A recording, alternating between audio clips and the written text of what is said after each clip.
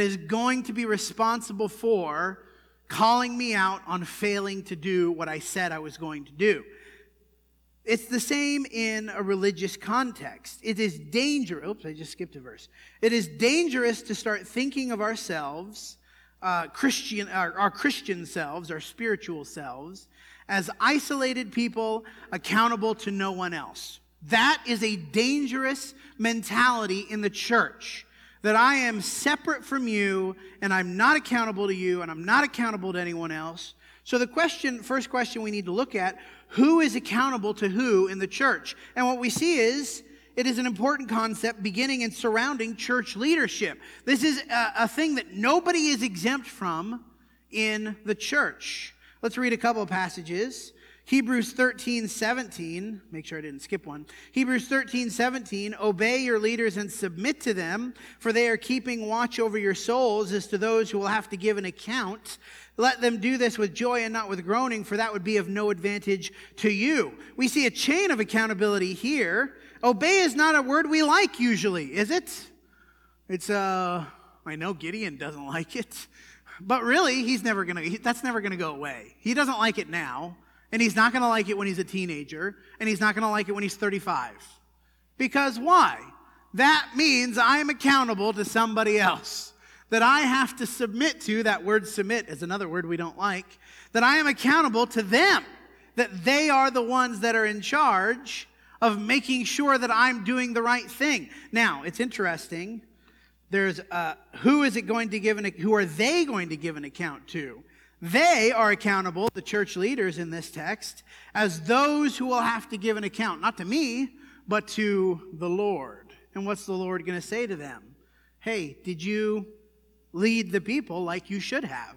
Did you do that in a good way? Did you lead them in the right things? Did you watch out for them the way that you should have? And this phrase at the end, no advantage to you. This goes back to those who are not the leaders, those who are submitting. How do we submit to them? Is it in a way that it is a joyful task that they have? And this is something that I think about this. I don't know if often's the right word. I sometimes think about this. Obedience and submission do not have to be things that are groaning and sort of, I have to do this and an obligation. This should and can be something that is joyful and something that is an advantage, right? And if we who are not submitting to them the way that we should, we are not going to get advantage. What advantage would that be?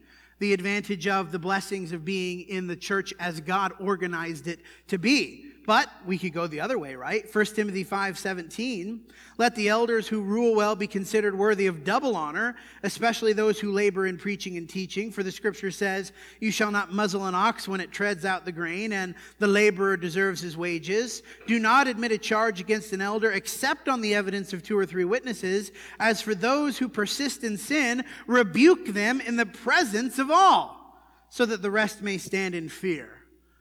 The leaders are not exempt from this idea of accountability. Now, there is a specific amount of accountability, right? Except on the evidence of 2 or 3 witnesses. Why? Because if I'm doing this, if we're doing this part, it's not likely, but it's possible that somebody's not going to like to obey or submit, and so one person has an axe to grind, and so they make up some facetious charge against the leader. But there are times, though, when the leader does do the wrong thing, and in those cases, what? Rebuke them in the presence of all, those who persist in sin, those who will not change their behavior. Leadership, the church leadership, is accountable. We are accountable to them, they are accountable to God, and ultimately we are accountable to each other. Why? The end result is we need to be doing the things that we're supposed to be doing. And if we're not, there should be some fear.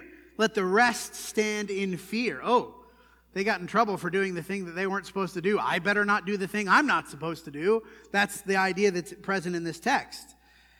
But this extends, of course, to the entire congregation, doesn't it? 1 Thessalonians 5:14 through 15.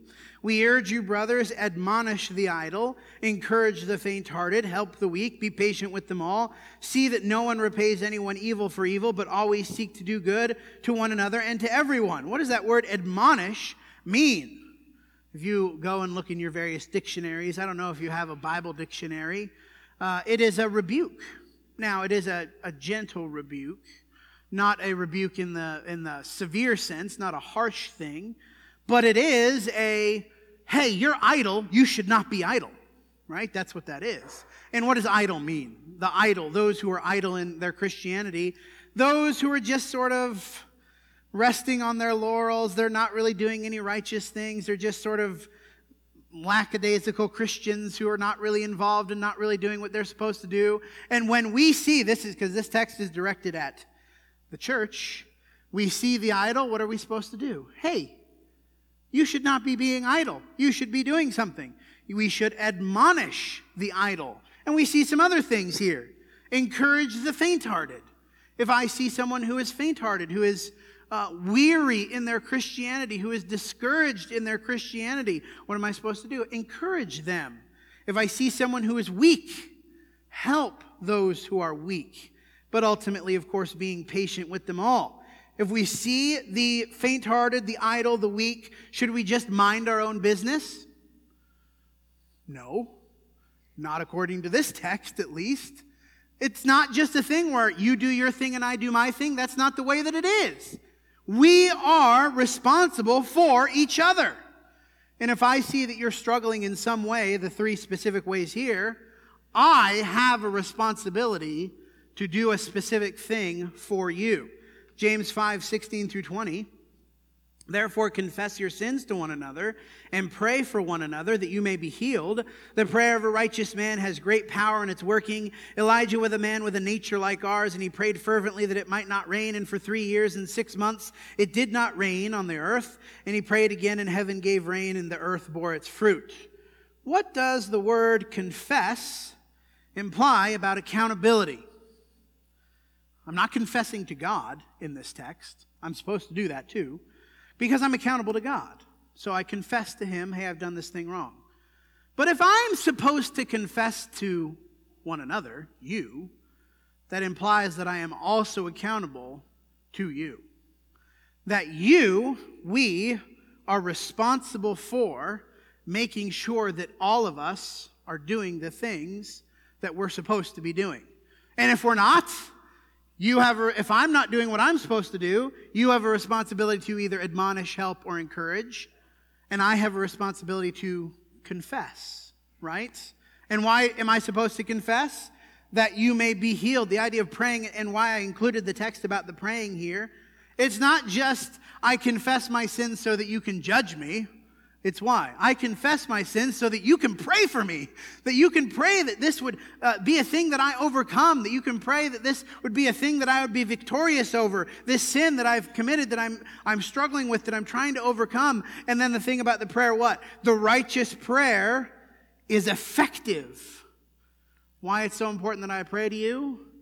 Because if I confess to you, rather, because if I don't confess to you, you do not know what to pray for. How can you? You can't. You can't possibly know because you don't know. James, let's see. Keep reading the rest of the text here. My brothers, if anyone among you wanders from the truth and someone brings him back, let him know that whoever brings back a sinner from wandering will save his soul from death and will cover a multitude of sins. What's the alternative to bringing him back? Just let him do his thing, right? That's the alternative. I see you wandering away, and I'm not supposed to judge, and I'm not supposed to be in your business, and it's all your business is your business, and so I just let you wander away and I don't do anything about it. What's not going to happen? Not going to come back. The soul will not be saved. Is that a desirable thing? That a soul will not be saved? I don't think so. But if we bring him back, the one who is wandering goes and attempts to find that person, and we just got done with a VBS on the parable of the lost sheep. Those sheep who wander away from the fold, what did the shepherd do? He went and sought them and tried to find that sheep, as we are to do for our fellow brothers and sisters. The practical action does that entail? Well, you know what? I might have to go talk to that person. I might have to go talk to that person and ask, hey, why are you wandering away? What's going on? Is there anything I can do to help you come back? Is there a sin that you're struggling with? Is there a problem in the church that we need to address? Is something going on that I can help resolve? I might have to be uncomfortable and maybe approach some touchy subjects. Of course, the alternative is I just let that person wander away and not be returned. And that, I think, of course, is not righteous. What happens without accountability? There's a number of things, consequences, I should say, that arise when we have the attitude that you just do your thing and I'll do my thing and we're not accountable to one another. There's some practical consequences here. Ezekiel 3:18 through 21.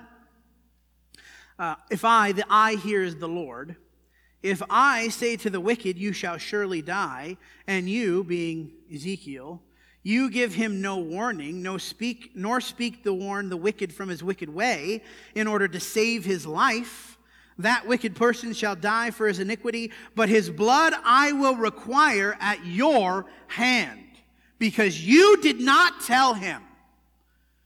You were responsible for that. You knew the right thing. You knew the truth. You did not tell this person who was wicked, and you gave him no warning. So yes, he dies for his sin, but you are also responsible. But if you warn the wicked, and he does not turn from his wickedness or from his wicked way, he shall die for his iniquity, but you will have delivered your soul. Again, not just the wicked person, but the righteous person. If a righteous person turns from his righteousness and commits injustice, and I lay a stumbling block before him, he shall die. Because you have not warned him, he shall die for his sin, and his righteous deeds that he has done shall not be remembered, but his blood I will require at your hand. But if you warn the righteous person not to sin, and he does not sin, he shall surely live because he took warning, and you will have delivered your soul. We could easily apply this to the lost, the wicked who are not in a relationship with God. You need to tell them. But the second part of this more specifically addresses those who are in God's family. Now, in the context in Ezekiel 3, it was the nation of Israel, the righteous person doing what God wanted in Israel. For us, the righteous person would be who? The fellow Christian, right? The fellow Christian who commits an injustice. And if I just let them commit that injustice, no, I'm not going to address it, I'm not going to deal with it, that's uncomfortable, it's none of my business. Suddenly, I am culpable. God will require the blood at my hands. Because I did not do what God wanted me to do. I just let the righteous person die in their sin. The consequence for them will be great, and so will the consequence for me, because I did not try to hold my fellow Christian accountable to what is righteous. So what happens when we don't have accountability? Even those who are not committing sin will be held responsible for the sins of the group. 1 Corinthians 5:1 and 2. I really tried so hard not to use 1 Corinthians 5 and 6. And you'll see in the guided devotional that most of it is the 1 Corinthians and 2 Corinthians passages. Just want to read these first few verses at the beginning. It is actually reported that there is sexual immorality among you, a kind that is not tolerated even among pagans. For a man has his father's wife, and you are arrogant. Ought you not rather to mourn? Let him who has done this be removed from among you. Fundamentally, the Corinthians were not holding each other accountable. And was Paul happy about that? Oh, sure, that's his business. Don't deal with that. No. He spends 2 chapters and then 2 more chapters in 2 Corinthians berating them for not doing this right thing and then telling them what they were supposed to do. And you're supposed to read that this week in the guided devotional. Let him who has done this be removed. That's holding him accountable. You cannot commit this sin and be in our midst. What is that but accountability? But watching out for the wrongdoing of the church. And ultimately we know, of course, what does he say in this verse in Ezekiel? I'll go back to Ezekiel. Warn the wicked from his wicked way in order to save his life. That what's the point of this accountability? It's not so that we can feel superior. It's not so that we can enjoy judging people. What is the point? To save each other's lives, souls. Because if I care about you and I love you, what am I going to do? I'm not going to let you be lost. I'm not going to let you do things that would separate you from God. If I love you the way that Jesus loves you, I am going to make sure that I am doing the best of my ability to ensure that you are in a relationship with God. And so if I see you committing a sin that separates you from God, or if I see you committing a sin that might separate others from God, what am I going to do? I'm going to speak up. I'm going to address it. I'm going to try to deal with it. I'm going to try to help, because righteousness matters. Souls matter. The tolerance of sin is the opposite of accountability. If we want to have a group that is not accountable to one another, then we are going to have to tolerate sin in the very specific way that Paul was mad at the Corinthians for doing. God wants us to hold each other accountable. So let's put it all together in Galatians 6, this passage that was read for us. We're going to spend some time on this verse because this contains a lot of different elements that we've been talking about. Galatians 6, beginning in verse 1. Brothers, if anyone is caught in any transgression, you who are spiritual should restore him in a spirit of gentleness. Keep watch on yourself, lest you too be tempted. Bear one another's burdens and so fulfill the law of Christ. If anyone thinks he is something when he is nothing, he deceives himself. But let each one test his own work, and then his reason to boast will be in himself alone and not his neighbor, for each will have to bear his own load. Let's start with this. If anyone is caught in any transgression, who does this apply to? Who is included in anyone? Does it include the elders? They're in anyone. Does it include you? Are you in anyone? Are you a part of the group anyone? Yeah, you are. So am I. Caught in any transgression. Now, what happens with a lot of sin? We commit the sin, we repent of the sin, we move on, and that's the end of it. This idea of being caught in any transgression is what? That I am committing a sin that I'm not willing to change, that I'm just doing it, and I don't care about what anybody says. And I've been caught in this transgression, and I don't want... And myself, just left to my own devices, I have not changed. A lot of times we sin, and of our own accord, without the influence of anyone else, we repent and we move on. This is talking about those who are clearly not going to repent without the intervention of someone else, who are persisting in this thing. So what do? Restore him in a spirit of gentleness. That word restore is very broad. What's involved in that? Well, at some point there probably needs to be some confessing. There needs to be some confrontation. Might not be serious, might be serious. It doesn't go into detail about this, right? Because it covers a broad range of things. That might be involved with trying to help person have some understanding, some teaching. Hey, this is why what you're doing is wrong. Maybe there's some teaching involved in restoration. Maybe there's some reconciliation. Hey, this transgression affected a relationship with you and somebody else, and how can I help that relationship be reconciled or restored? That might be a part of restoration. So this idea of restoring him, there's a lot of different elements to that might come up in particular sins, whatever they happen to be. But what? Restore him in a spirit of gentleness. Not arrogant. What did he say in 1 Corinthians 5? And you are arrogant. Don't be arrogant. Don't be proud. Don't be prideful. Oh, I'm so much better than you because I don't have the sin that you've committed. No, a spirit of gentleness. What can I do to help? How can I be assistance to this? How can I aid you in this process of restoration? But then what? bear one another's burdens. When you are in danger of being separated from God, it affects all of us. I should say this. It should affect all of us. Too often, what is the attitude? You do your thing, and I'll do my thing. That is unbiblical and unrighteous. It is an unrighteous attitude that I would just let you do your own thing and I'm not going to worry about you and I'm not going to care about you. Bear one another's burdens and so fulfill the law of Christ. Attempt to help one another in our spiritual struggles, of which there are many, and our physical struggles. I don't think this text is talking about physical struggles, but there are others, many other texts that talk about that. We need to be helping one another. But what? As we do this, how many words are there in here that talk about our own selves? Keep watch on yourself. Let each one test his own work. Each will have to bear his own load. Why? Why is that so relevant? Why does he keep bringing that up? Yes, I'm supposed to keep watch over you, and I'm supposed to help you be righteous, and I'm supposed to keep you accountable. But you know what? If I'm not doing that for myself, what am I? I'm a hypocrite.